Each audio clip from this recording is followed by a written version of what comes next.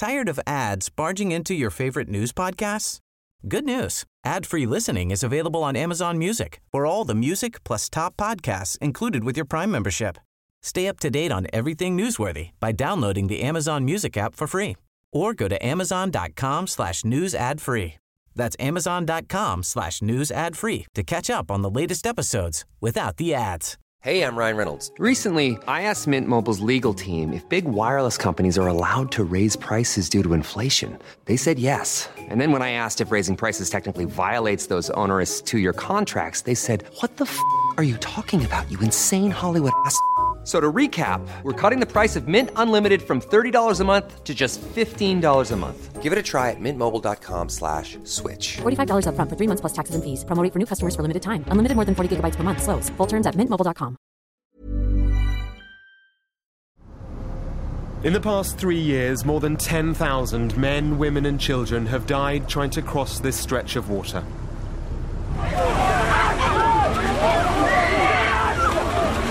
Migrants. People. Each one had a story, a hope, a dream. Over just 6 days, we'll witness the intensity of the rescue attempts,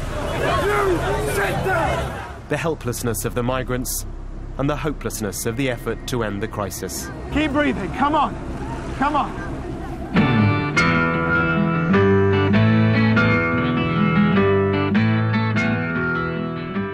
Welcome to Free State, everybody.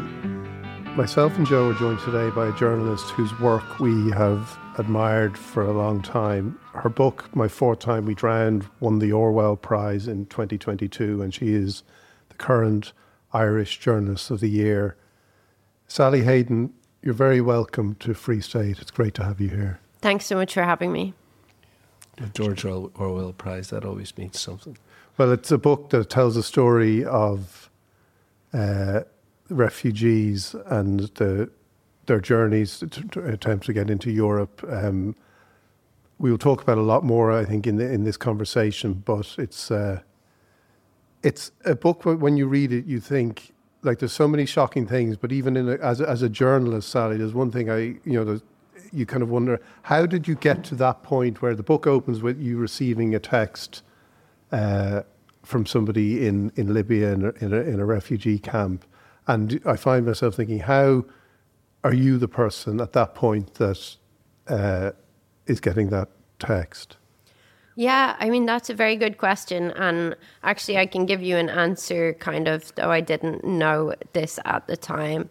So yeah, you're right. The book opens with me getting a message. It was 2018.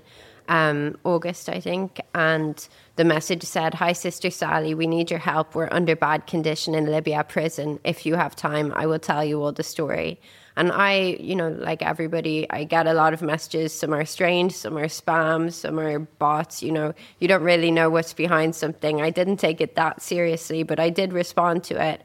And I kind of said, tell me a bit more about this. And what unraveled was basically a story that was going to change my life, my reporting. It took over, every day of my life for the following years, and really exposed gross wrongdoing in a way that would kind of ricochet in many different directions. And the way that I got that message was that I had actually done previous reporting in Sudan. So Libya is a North African country. That was where the first person who messaged me was locked up in a migrant detention center in Libya. But a lot of the people who end up in Libya, they travel through Sudan, which a lot of people will know is a massive North African country. And I had gone there in 2017 and done an investigation. Basically, all of this happens when you go kind of thinking that you know what the story is, and actually you realize that you have no idea.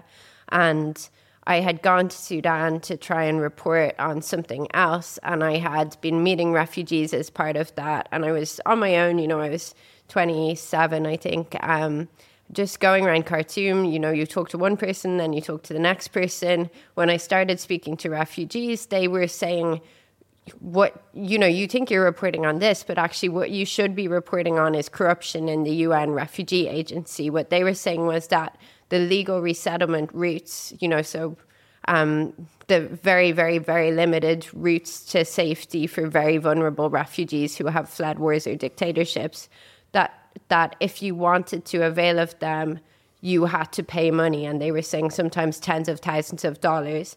And I had tried to report on this, gone to editors. The editors had been like, this, is this real? Like, you need more proof. It went on. Just to be clear, Sally, pay the money to whom? Because our listeners won't be as familiar as you are with the subject matter. So the tens of thousands of dollars. So what they were saying was to pay that money to people associated with the UN Refugee Agency, which is obviously the UN agency mandated to look out for refugees and protect their rights. And so I had, gone to Sudan, was on my own, was being told this, kind of didn't fully believe it, started trying to back it up. It took me about 10 months. I ended up publishing an investigation that included an interview with someone who was working for UNHCR in Sudan. And 2 days later, after constantly denying that there was any problem, UNHCR suspended resettlement nationwide and said that they were carrying out their own anti-fraud investigation. And they did eventually find one staff member guilty of soliciting bribes and abusing power, but that came around a year later. But sorry, that's a maybe quite intense answer to the question of how I was contacted, because my name then became known around Sudan, around the refugees in Sudan, as the journalist who had, kind of been involved in exposing this alleged corruption. And to be clear, UNHCR denied widespread corruption. They did find this one person guilty. But because of that, my name was passed around. And then when people were in need in Libya, which neighbors Sudan, they contacted people back in Sudan because it's along the same migration route towards Europe. And they said, who can we talk to if we're in a life or death situation? And the people they were in touch with said, contact Sally. So me not knowing that this was ever going to happen, suddenly, had thought that this one story was kind of winding down, and then got contacted by a whole new group of people in another situation. And there's lots of times as a journalist and as a person where you're like, you could just ignore something or you could react. And in that case, I reacted. And people can read the book to see what came from that. It shows you the power of one voice. Actually, we had a podcast, I don't think that long ago, and we touched on some of the corruption of the UN and of Frontex, who are the European Union's sort of coast guard that are supposed to be protecting these people. And we talked particularly about the tragedy in June last year, where the fishing boat bound for Italy from Libya sank off the Greek coast, and 400 people drowned. About 100 were rescued. But the frightening thing, and the sort of thing that you have helped to start, focusing people's minds on, was that a lot of the survivors and the statements that they made had very, very serious accusations about what the European Coast Guard had done. And there was some absolutely blood-curdling testimony from survivors. And I wonder, would you speak about that? According to them, the reason that the boat capsized was that the European agency's coast guards had been pulling it out of the Greek Sea Rescue Zone into deeper, more treacherous waters. And so, 500 precious human lives were lost. And maybe you would, talk a bit more about the extent of this sort of corruption of the idea. The people who are supposed to be protecting these vulnerable people are in fact often driving them to their deaths. So that we know, for example, that in Tunisia, they're currently building an enormous graveyard for these people who are lost at sea, which seems to be, from our perspective, a horrendous abuse of vulnerable people. Yeah, I was actually in Tunisia in August, and I was in a graveyard for unidentified people. It was like a general graveyard, but it had a lot of graves of unidentified people. And it is really shocking when you see just like graves. Basically what there was just like dozens of numbers, just like numbered remains of people that hadn't been identified. And you see these numbers just stretched out, and also empty graves, like waiting for more people to be added to them. And yeah, it is really horrifying. And actually, after that trip to Tunisia, I wrote, I'd been asked to write a op-ed for the New York Times about what's happening. And I wrote one and didn't expect it to be put on the front page, which is what they did. And I was wondering, you know, in one sense, because I keep being asked to write about the scale of, you know, the death that's happening. And when I was thinking about what is actually the, you know, you're always trying to say something new, but actually the terrible thing is how this has become normalized. And when I filed it, I was like, actually, I'm just going to title it like Mass Death Becomes Normalized, because for me now that is really the headline. And they actually put it on the front page. And for me, even though I had written it, to see the New York Times front page saying Mass Death Becomes Normalized was really upsetting, because then I was like, am I involved in normalizing it? Like, it's just, what, like, you're always questioning what can you say to highlight actually the wrongdoing that is happening. And I think a very important thing for me, like if people follow my reporting, if they read my book, actually a lot of my reporting has come from me not understanding situations and suddenly realizing that I don't understand what I'm hearing or what I'm seeing. And as a journalist, the sources that I maybe was quoting as fact, maybe questioning them a bit more as to, you know, are they actually accurately portraying the situation? And what we're seeing a lot is vulnerable people, their voices are being erased. And like I've tried definitely over the past few years to actually be checking with the most vulnerable people, with refugees, with asylum seekers. You know, this is what's being said by the powerful organizations. Is this what's happening on the ground? And often there's major contradictions or major factual inaccuracies when you actually contrast those things. Sorry, I was going to say there's, if you don't mind me saying, I mean, I just met you this evening for the first time, but a sense that there's a very matter-of-fact, implacable quality in your personality that, in a way, you know, is essential for someone who's on a crusade like this, that there's a sense from you. I know that you studied law, and I'd say luckily for a lot of people who would have been cross-examined by you, you decided that your future, at least for the time being, lived elsewhere.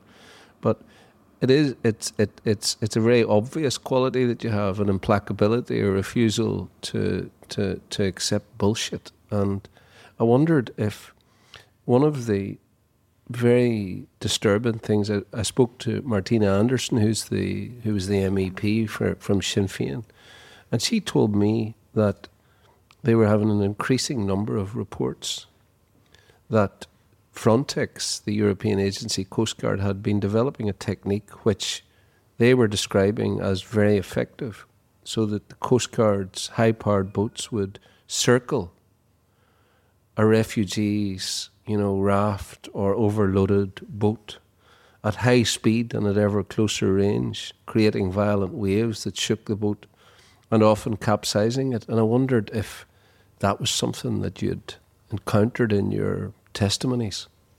Yeah, so I think probably to phrase this in a legally accurate way, those accusations most likely refer to what's happening in the Eastern Mediterranean, and my reporting has been mostly focused on the Central Mediterranean, which, arguably what's happening there is actually worse I don't want to say a lot worse, because you can't compare, one human rights abuse or potential human rights abuse to another.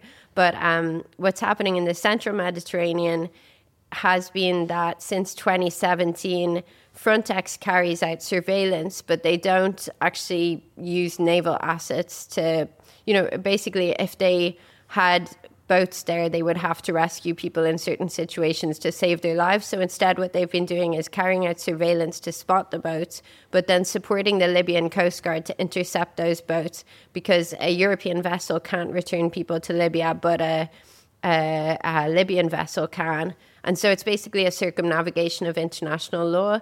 And what happens, I think, I'm not sure the exact latest stats, but I think last time I added it up, it was 126,000 men, women and children have been caught at sea this way trying to reach Europe, forced back to Libya, and they're often locked up indefinitely, without charge, without trial, in detention camps.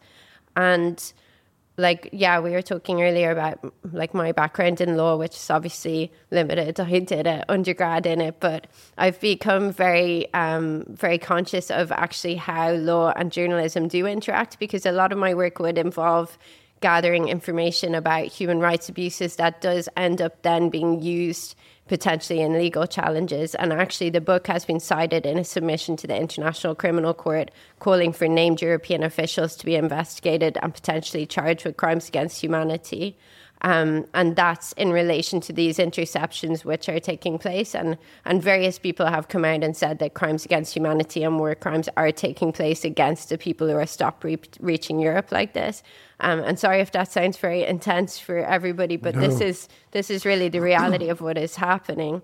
And it's crazy that more people aren't aware of it. Yeah, so so Frontex are deliberately, because of the duty that they have, they're deliberately stepping back. They're not patrolling areas which are hotspots. Instead, they're surveilling them.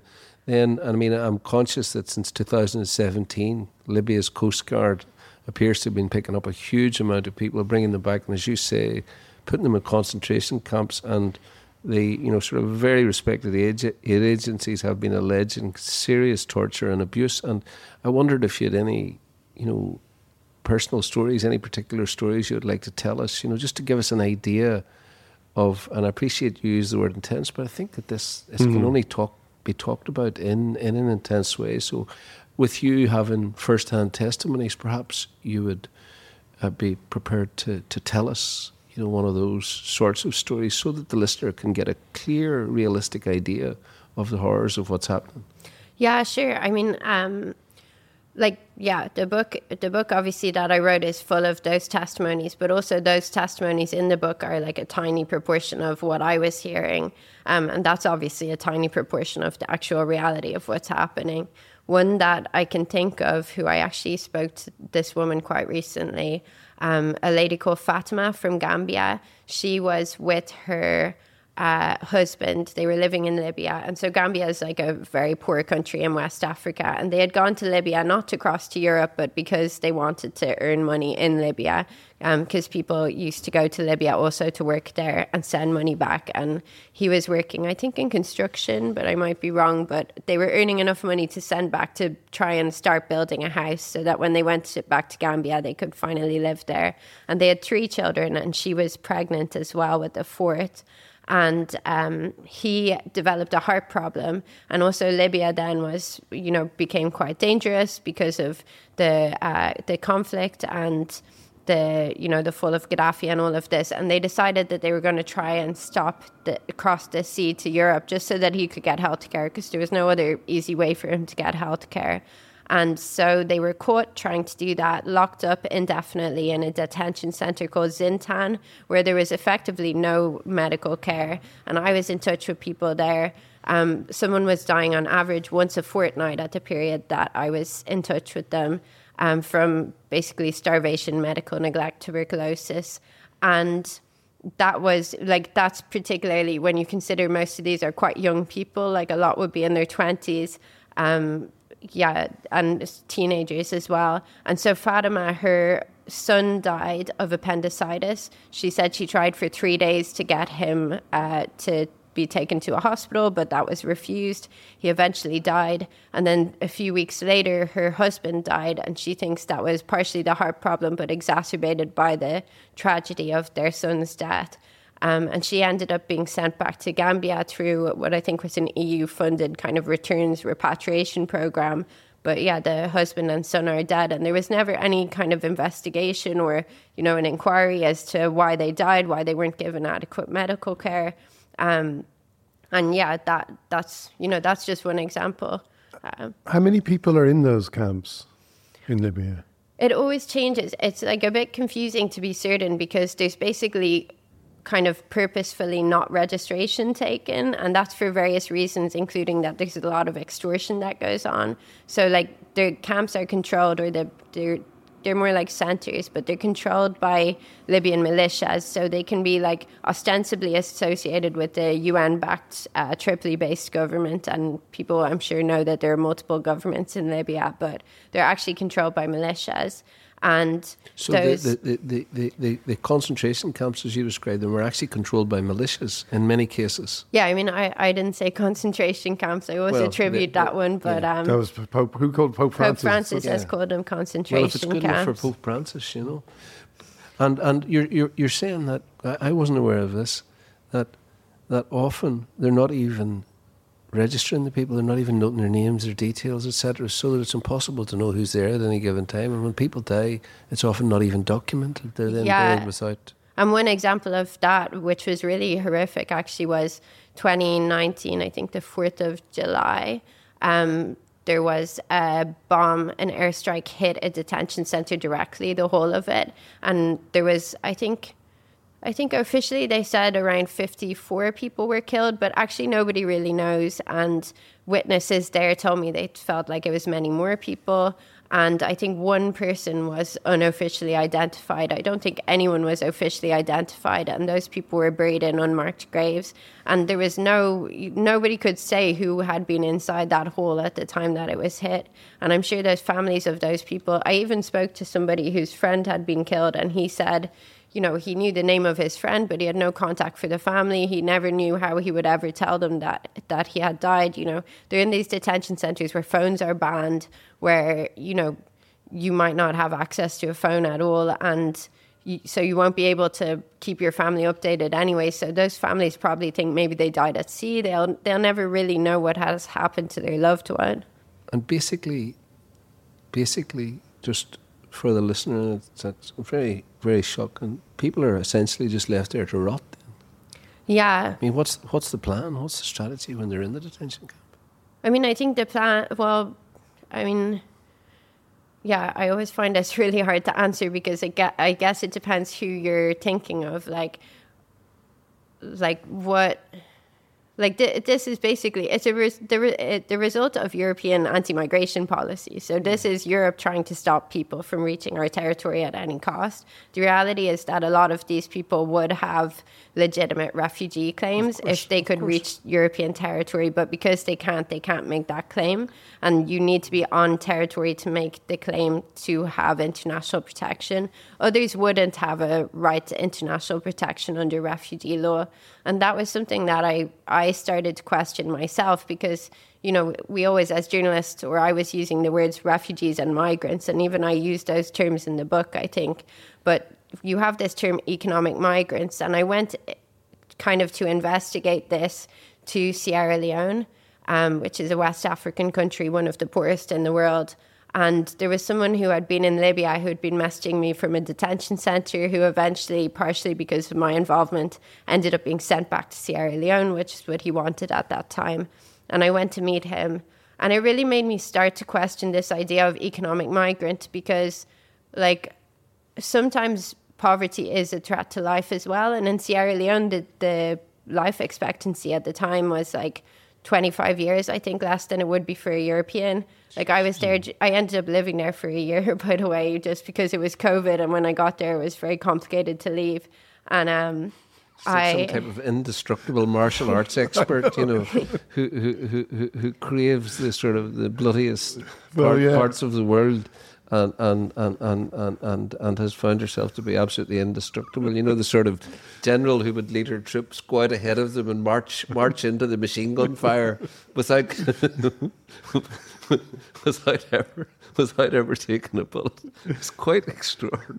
It is incredible. Your personality comes across very clearly when we're sitting here. And I mean, I don't think it was like that. But all I was going to say was that the indestructible. Go on, Sally. speak, Sally. No, all I was going to say was that, like, because people here, they say economic migrant, they think that means, you know, you want nicer stuff or something like that. But actually, in a country like Sierra Leone, like, you have no healthcare, you know, no functional healthcare system generally. If you're during COVID, for example, there were no functional ventilators in the entire country. So if you needed a ventilator, you would die. Like if you needed an oxygen tank, you had to pay for it $75. And at the time, the annual wage was like average wage, and this most people would earn way less, was like $470 a year. So $75 for one oxygen tank, that's like totally unaffordable. So when you think about economic migrant is like trying to actually be able to pay for healthcare for your family, for example,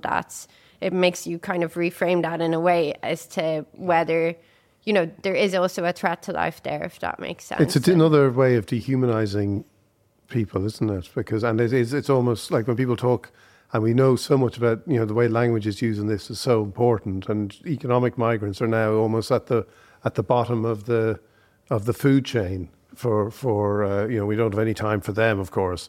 But can you talk a bit along about with unvetted meals of fighting talk about age. That. I want to talk about language a bit, because I think one of the first things you covered was David Cameron doing a press conference where he talked, when he was Prime Minister, and he talked about the swarm of migrants. And like what is extraordinary and heartbreaking about your reporting is, we know that there are these people, not so much even on the fringes anymore, but everywhere, talking in the worst, most dehumanizing language about human beings.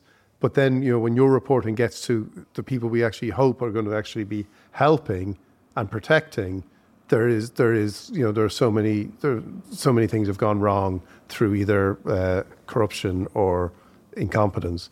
But talk a little bit about parallel things of going to that press conference, hearing that, and that being maybe a starting point for your own road in this kind of journalism. Because I think when Joe talks about you, I think it would be something that people would be interested in, how you, like you say, how you got to these places, but how you actually began the journey into this type of journalism is kind of extraordinary as well. Yeah, I mean, I wouldn't say that it was particularly worthy, to be honest. That wasn't a press conference that I went to. I think what you're referring to is in 2015, I think it was August or the end of July, David Cameron made this comment about there being swarms of migrants, in quotation marks, trying to reach the UK. And at the time, I was working for Vice News, if people know them, in London. And I was very much desk-based, so I was kind of covering all international news. But I basically wasn't allowed to leave my desk very often. And I'd been looking for an opportunity to go and do something. And my editor at the time was like, what does that mean? Like when he says swarms of migrants, what is he talking about? And I was like, send me, I'll find out. So I was like, yeah, just send me to Calais. I'm going to figure out what's going on. And I went over. He finally said, yeah, I could go do something. I went over. I actually, at the time, Vice had given me like 1,000 business cards, and I had never really had a chance to use them. And so I took like loads of business cards and just went over, and everybody I met, I gave them my business card, and I was like, stay in touch, like let me know if you make it to the UK. And I realized that, these were people from loads of different countries, loads of different backgrounds, escaping many different things, loads of different reasons for coming to the UK. What's happened is, yeah, exactly. The way that language is being used, and I hold myself responsible for this, by the way, like a lot of my reflection on this comes from how I personally have reported in the past. The way that we use the term migrants or refugees, it's like lumping people into a homogenous mass when actually that's very, very far from the reality. And yeah, I think that from there, I mean, journalism is a bit like this. Like I wasn't planning on focusing on migration at all, but from there, then you get people start contacting you saying, report on this, report on this. I ended up going to a lot of the countries that I had met people from, and working on a lot of different investigations and just following up leads that I had from people. I ended up working actually, one guy who I met there, an English literature graduate called Ziad Gantour. He was from Syria, and he was coming to UK. He joked that he had basically become an expert in Google Maps because he had been using Google Maps to kind of cross Europe to reach there. And he met so many journalists on the way that he was like, I want to become a journalist now. And so we stayed in touch, and we ended up partnering up on an investigation because he had heard that a lot of a lot of Syrians were trying to return back to Syria. And for me, I'm always interested in the questions that the general public maybe also are asking, where, you know, the gaps that might exist. I feel like people were saying, oh, why don't they just go home? And actually, he was also saying people are going home, but then they're disappearing and we don't know why. And so we were like, well, why don't we try and figure out what's happening to the people who do try to go home? And actually, that was kind of, I felt like when I told people what I was doing, they were like, oh, you shouldn't be looking into that because maybe it'll be used as an argument to send people back. But actually what we discovered was really horrific. It was that people, particularly young men who tried to return to Syria, were being arrested on arrival, imprisoned, sometimes tortured, then forced to go on the front lines and facing a lot of kind of horrific abuses. And that was my first experience of a big investigation. The Irish Times blessed and published it at like 3,500 words, and also agreed to publish an Arabic translation. And I think it's the only ever Arabic article on the Irish Times. And yeah, my editors were a bit worried people would think the site had broken down. Right. Is that sort of implacable quality? You find it very difficult to say no. Hey, I'm Ryan Reynolds. At Mint Mobile, we like to do the opposite of what Big Wireless does. They charge you a lot, we charge you a little. So naturally, when they announced they'd be raising their prices due to inflation, we decided to deflate our prices due to not hating you. That's right. We're cutting the price of Mint Unlimited from $30 a month to just $15 a month. Give it a try at mintmobile.com/switch. $45 up front for 3 months plus taxes and fees. Promo rate for new customers for limited time. Unlimited more than 40 gigabytes per month. Slows full terms at mintmobile.com. Tired of ads barging into your favorite news podcasts? Good news. Ad-free listening is available on Amazon Music for all the music plus top podcasts included with your Prime membership. Stay up to date on everything newsworthy by downloading the Amazon Music app for free or go to amazon.com/news ad free. That's amazon.com/news ad free to catch up on the latest episodes without the ads.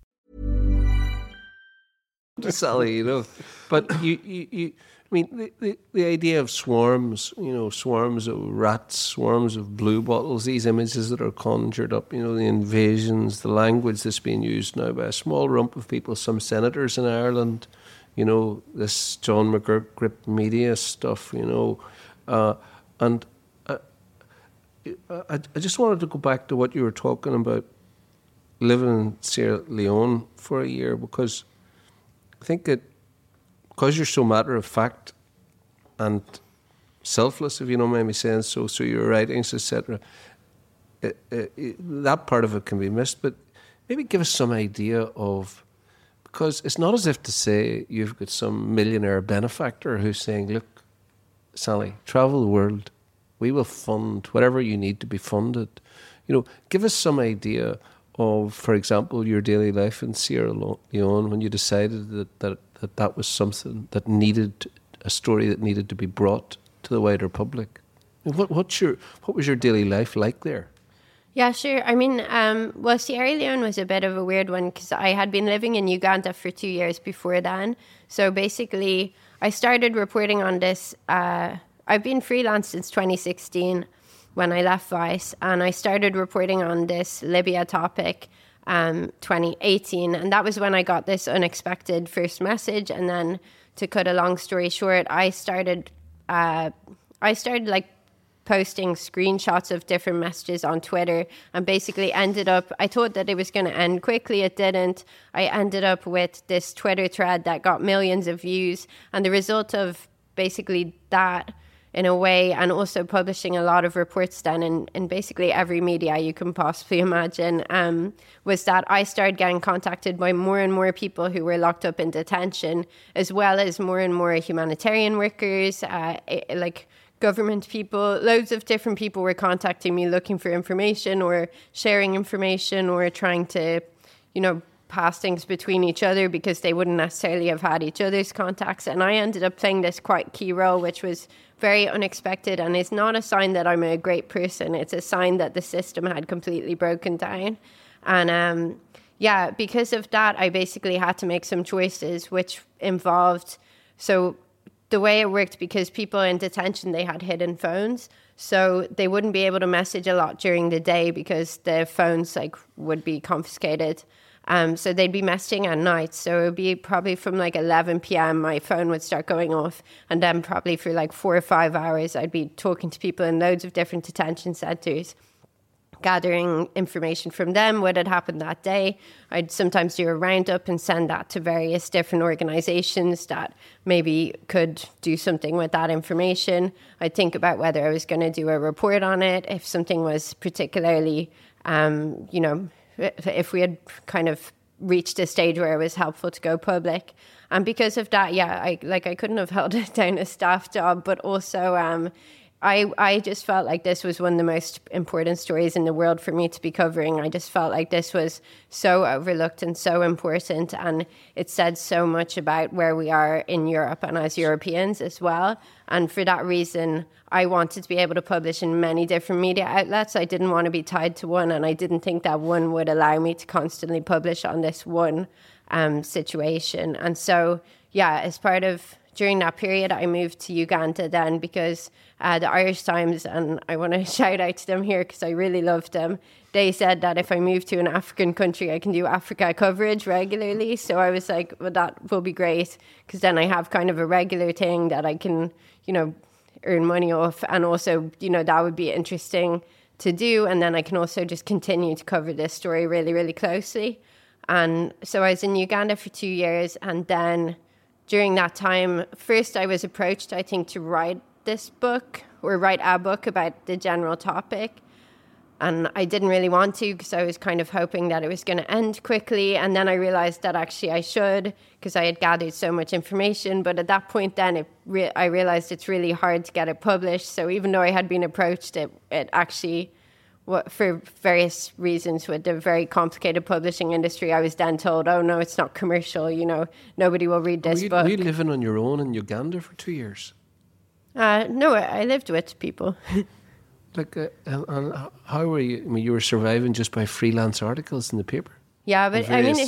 journals, etc. The irony of all of this, by the way, is that I was an economic migrant to Africa during this period because I was just going to say that. Shame on you. It was much. Shame on you. Did you not? Did nobody chant out there? Uganda is full. Yeah, it was hashtag Uganda is full. Exactly. It was much cheaper for me to live there than it would have been for me to live in. And how did you get from there? How did you get from there to another to the war-torn sort of Sierra Leone? Well, Sierra Leone's not war-torn anymore. It's pretty peaceful. But I got so there. Poverty's the big problem there. Yeah, poverty and yeah. And you lived in Sierra Leone. Tell us something about that. Yeah, so that was basically during COVID. I was like, where can I go that's relevant to the book? Because at that point I had a book deal, and I was like, where can I go that's relevant to the book that I'm allowed to get into, like with COVID restrictions? And Sierra Leone at the time, I was able to get there. Did they not have any COVID restrictions? No, they did. And I followed everything. I had to get tested on arrival twice. I did everything, but I was just, I don't know, in Africa, it was very, watching all the news from Europe, everybody was very scared of what was happening in Europe. It was very in Uganda, for example, they'd show us all these videos, scary videos of COVID in Europe and be like, nobody wants to go to Europe. It's really scary over there. But were you thinking like that? Because most people all around the world were thinking, I want to get home. I want to get, do you not think but you thought my reporting, I can go to somewhere here and make progress on my reporting and on the book by being somewhere like Sierra Leone. Yeah, I spent the whole first 2 years of COVID pretty much in,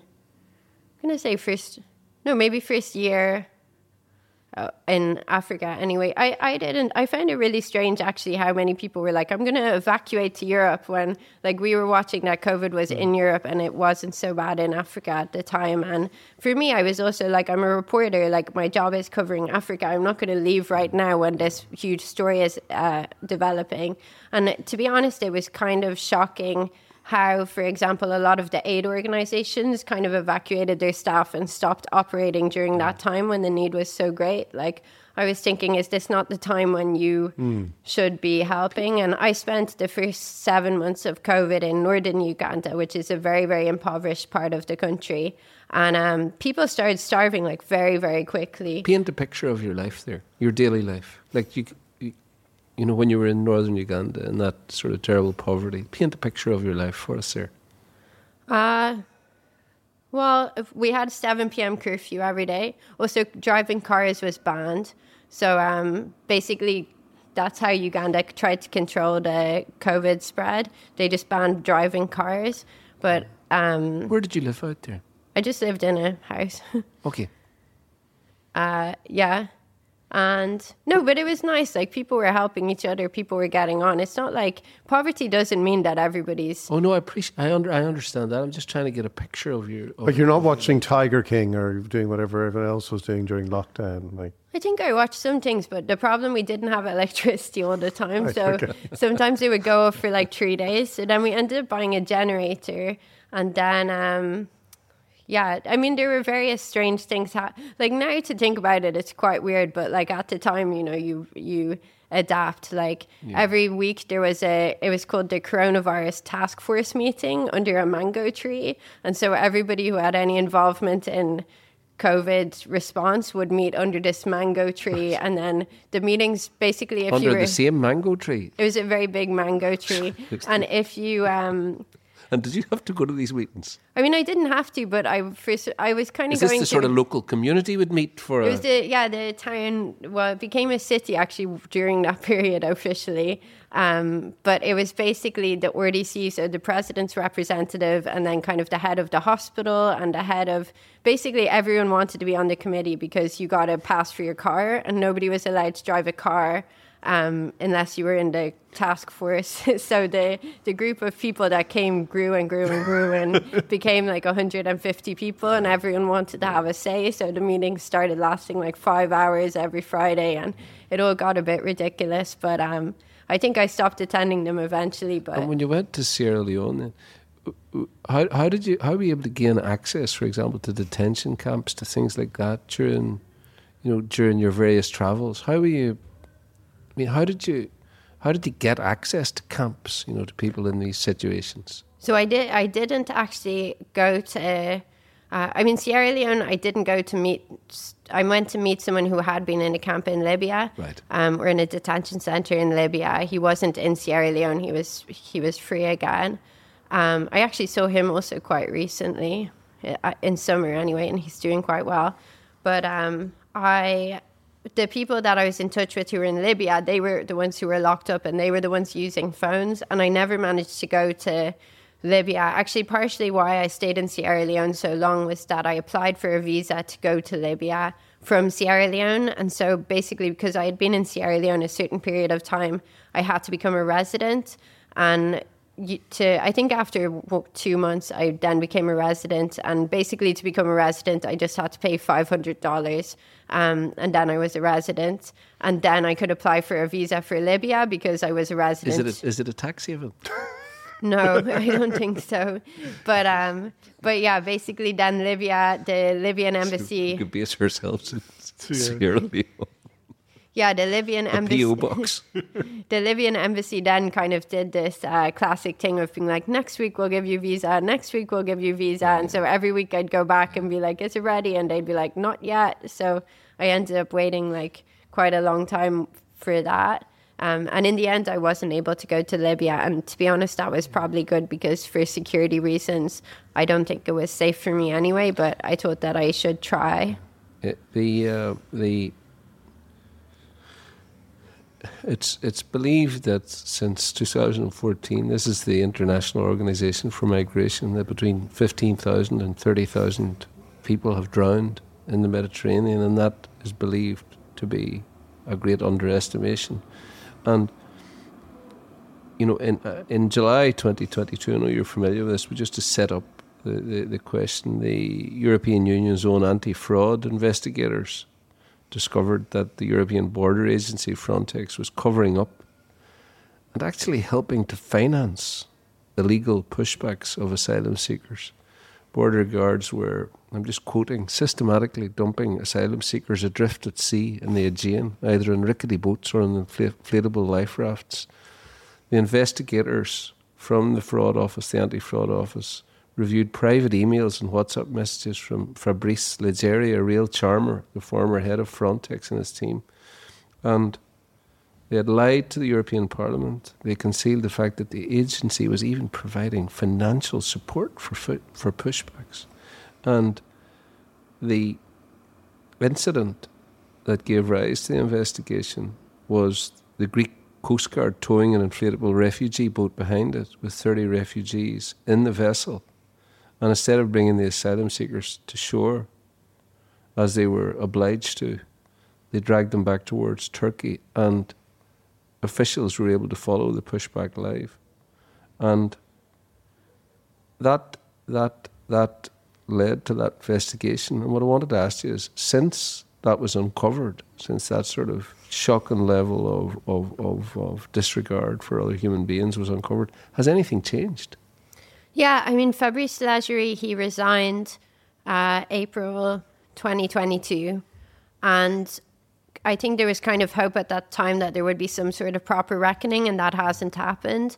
And I speak all the time to politicians, European bureaucrats, people in power in various parts of Europe, and they say that until the general public care, they are not going to do anything. They're like, this is what the public want. We're implementing policies that the public want. And I think with European elections coming up in May, there's a big concern that, you know, far right will take over, which is what they always say. And at the same extent, like, other people will say, well, you know, are your policies not far right? Like, is the way to appease the far right by acting like the far right? And which doesn't work. I mean, there have been studies carried out in relation to that, and the idea of embracing the far right and trying to get close to them to draw their fire. And you know, I mean, I don't know if you heard Mary Lou recently talking about, you know, we have to understand the feelings of residents, you know, who are burning down hostels and burning down pubs and hotels that have been abandoned and are being reconditioned for these vulnerable families. I agree entirely with you about that. But I think, I mean, maybe people will be interested as well, because I got asked over to the European Parliament in November to make a speech at the Conference of Ombudsman, which was Emily O'Reilly was in charge of that. And the speech is on my very terrible website, sallyhayden.net. And basically I'd speak about, like, yeah, what's happening is a global inequality crisis. Dehumanization is happening, blaming vulnerable people for things that they're not responsible for. And yeah, I think the framing of all of this is, you know, the framing is just really problematic. And obviously everybody can ask their own questions about how that sits and how they think things should be framed. But I do think that that's something that everybody should be questioning. You know, as a journalist, I don't want to tell people what they should think or what the conclusions should be, but I do think that people need to have accurate information, and also to be able to question, you know, the rhetoric that they hear and what they're told. Do you think that we're moving further away from that? Because as Joe says, as you said, there is more of a tendency to kind of say, oh, you know, how do we negotiate with the with the far right? You know, and you talk about language, and we see what's happening in Ireland. We see Stop the Boats in the UK. Like, it's an extraordinary. That's extraordinary language to be using. Stop the boats, because and it's deliberate. The boats aren't empty. It's an invasion. Yeah, but the boats aren't empty. It's people. Like, and it is amazing when you think about that human reaction, say, from like 2015, the small Syrian boy washed up on the beach, and everyone had that human reaction. Yeah, for a day or two. For a while, I think and now it goes. I mean, the stop me if I'm wrong about this, Sally, but the central and most powerful point of your work is that all of these people who have drowned, all of these people who are held in these horrific conditions are victims of the world's inequality. You know, that they're not privileged enough to have been born somewhere where they've got freedom of movement like us. As you say, you know, you were an economic migrant to Uganda. If someone said she's an economic migrant, I mean, we would just burst out laughing and say it's absolutely ludicrous. Simply due to the luck of where you were born or where I was born, I can travel anywhere in the world. While much of the rest of the world now has to risk their lives in the hopes of, I think, the point you're making of having a secure, dignified life where they can provide for themselves and provide for their families. Yeah, and just to expand, I mean, I was not just an economic migrant to Uganda, I was also an economic migrant to London, because when I graduated, it was 2012, 2013, and that was when Ireland, as everyone knows, was in the throes of the horrible financial crash. And I remember the feeling of like there not being opportunities here, and I went to London to look for work. And we'll not be apologising to the English for Sally Hayden, I can assure you of that. After everything they did to us. But I do remember, because I reported on Brexit. I was actually at the UKIP party on the night of Brexit with Nigel Farage announcing victory, and did he sing "Come out in black, come out you black and tans" for you? Not that I remember. He does that for £55 sterling. Yeah. But I remember saying to people there, like, I'm an economic migrant, you know, and I was like, I've come here to steal your jobs, like that's literally why I'm here. And they'd be like, oh, but you're different. And like, it's very hard not to interpret that as racism, isn't it? Yeah. And it's the same when you look at what's happening here, people forgetting, and we've seen it with Ballinrobe, and we've seen the videos of Ballinrobe racists. Yeah, but like for 1989, the whole, we all know what three quarters of the young people of Ballinrobe left. But I saw today, you know, I mean, of course, it's all completely irrational and ridiculous, and it's been powered by darker forces above. But I saw today that English woman who's one of the Ballinrobe racists. So the English, I suppose the Ballinrobe English racist, she was complaining bitterly in a video that the other Ballinrobe racists had turned on her because she was English, apparently. You know, but I wanted to. Oh, sorry. Oh no, I was just going to say because your audience, I know a lot of them are Irish, I would assume. There's one other thing I thought was important to highlight, which I think people should be questioning, which is the lack of Africa coverage in the Irish media. And I'm actually on book leave at the moment, as I told you guys, and I was the only contracted journalist for an Irish media outlet covering the entire continent of Africa, 1.4 billion people. And now that I'm on book leave, as far as I know anyway, there's nobody doing it. And I think like that also plays a role in terms of people not having a consciousness of the crises that are happening across Africa. And, you know, we'll hear people here be like, oh, but the Ukraine war is, you know, much more serious. And you can't ever compare these things in a way, but also like, you know, some of the stats, more than 7 million displaced by the war in Sudan, 7 million nearly displaced in Congo by conflict. Hundreds of thousands could have died in the recent war in northern Ethiopia. Tens of thousands said to potentially have died because of drought in Somalia in 2022. And all of those things, like, they deserve a lot more coverage and a lot more consciousness. And also the other thing that I always feel is lacking here is just general coverage of normal life across Africa, because I think people here sometimes, because a lot of the understanding of these situations comes through kind of charity campaigns, they also don't necessarily, I think that can also contribute to dehumanization. And that's not to say anything bad about the charities, but we need media coverage of, you know, normal life happening as well, and positive things happening, because otherwise people can start to feel these aren't people like us. And my experience working in, you know, in many African countries is that there's all sorts of like young, exciting, talented people doing loads of different things, but they're just facing a lot more challenges than we are because of inequality. Yeah, you're absolutely right. I mean, a good friend of the podcast is the Prince Charles Anyebunam, who's Nigerian, and we've had him on 2 or 3 times, and he makes that point very strongly. You know, that what we see, instead of seeing, I mean, okay, during the World Cup or something like that, we see vibrant Nigerian team, vibrant Cameroon team, you know. But aside from that, what we see in the television, you know, are small children who are blind with, you know, maybe flies climbing across their face, reinforcing that stereotype of, and I know the point that you're making, look, is that the charity's doing its work, but it reinforces that sort of idea of these, you know, spongers who are then going to come here and sponge around in Ireland, you know, and watch the TV, you know, do all that sort of thing. Oh, they've actually got a television, etc., etc. Instead of a vibrant, true reporting of what's going on. And I think that's why your work is so striking, and if you don't mind me saying, so extraordinary. Dion has been talking about you to me since we started the podcast.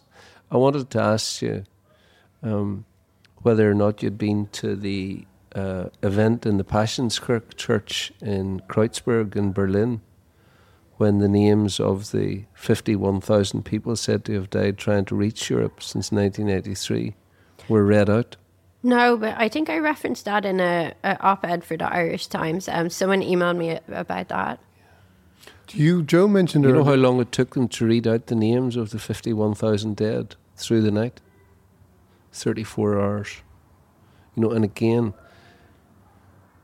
it's the same point you make about Africa, that because, and I think a huge amount of it is racism, that black lives are worth much less than white lives, that whereas, 5 or 6 white people die in an incident, well, it's all over our news.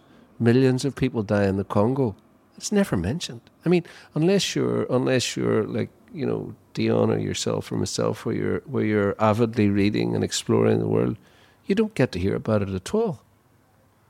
And how do we change that? Or is anyone interested in power in changing that? Yeah, I mean, I think there's a few...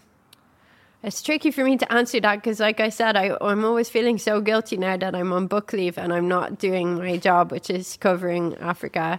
But even having one person covering Africa, that's ridiculous anyway. It felt impossible. And the last few years, I've been trying to do a mix of stories. We ran a series called Young Africans Rising at the Irish Times, which was looking at loads of different industries. Like I did one on the film industry in Ghana, tech industry in Nigeria, surfing in Sierra Leone, interviewing lots of different people who were doing interesting stuff, and then also reporting on the various crises and the backgrounds to those, and trying to put in a lot of context as well, like how this situation became as it is. But yeah, to get people to care, I don't know, because I would be hopeful that it would change, but I guess it needs both. I hate blaming the media for stuff because I am the media, and it's not like you're blaming individuals. A lot of journalists are trying to do the best they can, but I do think that Africa, we need a lot more coverage from the whole continent, and we need much better coverage in Ireland, and I don't know who to push to get that, but I think that would at least play some sort of role in improving the situation, maybe.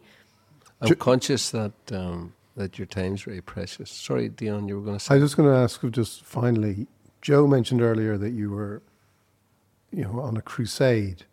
Is that a word you would use about what you're doing? Because I know you're conscious, you're always very clear, you're a journalist, you're reporting. But how hard is it not to kind of stray into actual activism? Yeah, I mean, it's been a very, very weird thing to report on for me because...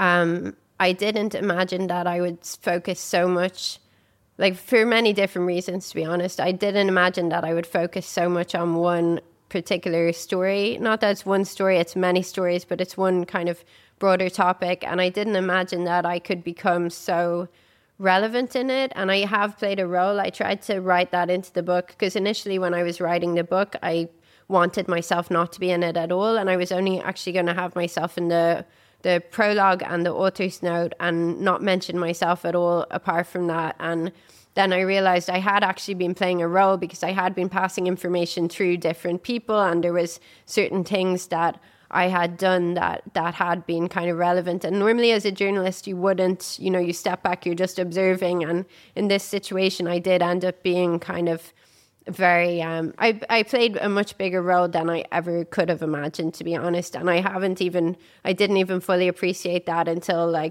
quite recently. Even I've been meeting people who were in those detention centers at that time and were saying do you remember when you told those people that and that this was the reaction that happened and the detention center, for example, they'd be like, we were starving for 2 days and then you tweeted about it and then we got food, or then someone needed medical care and you contacted these people and then that medical care came. And for me, that was, normally as a journalist, you wouldn't really be playing that type of role, but that was just the necessity of the situation. And I have been asked to do a lot of things that I wouldn't have imagined that I would do, like speaking in the European Parliament, for example, even being interviewed right now. I wasn't really doing interviews before, but now I guess I am. And I think that you're I don't say this in any critical way at all. You know, you seem to me to be absolutely incapable of small talk, because you know it's a great quality. There is this quality of you know, one of my heroes, George Orwell. The fact that you're the George Orwell, and isn't it funny when you try to compliment her, she immediately looks down and sort of goes, "No, please stop this immediately." You know, but I do want to pay tribute to the extraordinary work that you're doing. I've no doubt now that your life is set on this course, and you seem to me to have found your true vocation. Is that presumptuous of me to say that? I mean, I think I'll definitely keep doing journalism, and I'm working on another book at the moment. But in terms of the topic, I think I'm always trying to see where I can add value, and it's a bit strange when you write a book. I don't know, for various reasons, I'd never written a book before, so I didn't really understand how it worked. And when the book came out, I just kind of thought the day that it got published, you know, I stayed up all night. I was so nervous, and I was thinking, what's going to happen tomorrow when this is out there in the world? And then you realize, like, nobody's going to read it. So then you suddenly have to do all this publicity. And that was like nearly 2 years ago that I started doing the publicity. And obviously I'm still doing it. And not be seeing her in Low magazine. Yeah, no, it's just tricky, because it's like you think that if the book exists, people will read it. And then you realize with something like this, actually, you really, really have to encourage them. And now it's coming out in different languages. It's out in Italian and Dutch, and it's coming out Spanish next month, Polish and French in May. And so I'm doing publicity for those. And I say publicity, but it's obviously talking about the topic. But at the same stage, I really felt like that wasn't my job, like to be speaking about this over and over again in the same way. And I got quite depressed, like right at the beginning, because I'd be doing these public events and everybody would be like, well, is there any hope? Can you give us some hope? And I'd be like, it's not really my job to give you hope. And the fact that you're asking me this over and over again is stripping me of all of my hope. And that made me feel that I wanted to stop doing events. And more recently, I've been like, first of all, I've noticed that more people are talking about it. And secondly, like, maybe you don't need to have hope to do the right thing. That's been kind of my realization. And so for that reason, I've still been doing some, but yeah, I don't know if that explains very well. It's not like I had any goal to keep doing this. It was just that when you realize no one's reading the book, you've spent years putting together this evidence, and then you want people to read it, and then you're told nobody's reading it, then you just continue. George Orwell said that it is fatal to look poor and hungry. It makes people want to kick you. Sally, when you see someone like that, you want to lift them up and tell their story. And for that, I think we're all extremely grateful.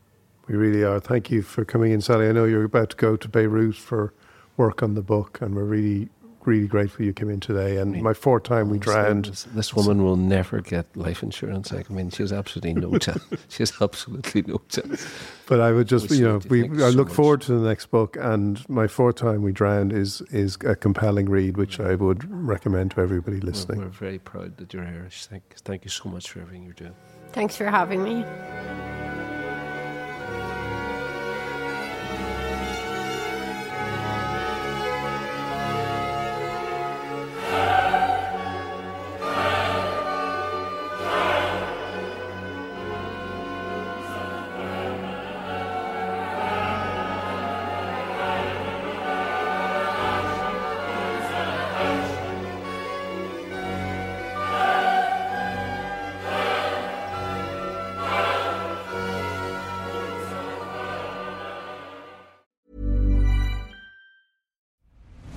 I'm Nick Friedman.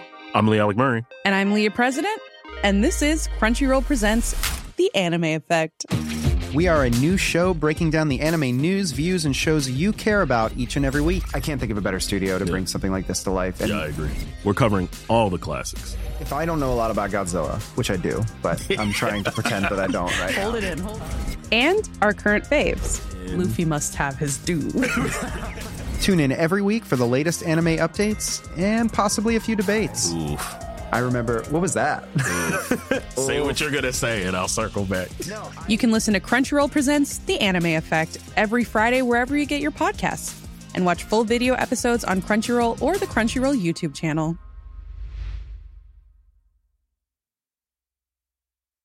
Tired of ads barging into your favorite news podcasts? Good news. Ad-free listening is available on Amazon Music for all the music plus top podcasts included with your Prime membership. Stay up to date on everything newsworthy by downloading the Amazon Music app for free or go to amazon.com/news ad free. That's amazon.com/news ad free to catch up on the latest episodes without the ads.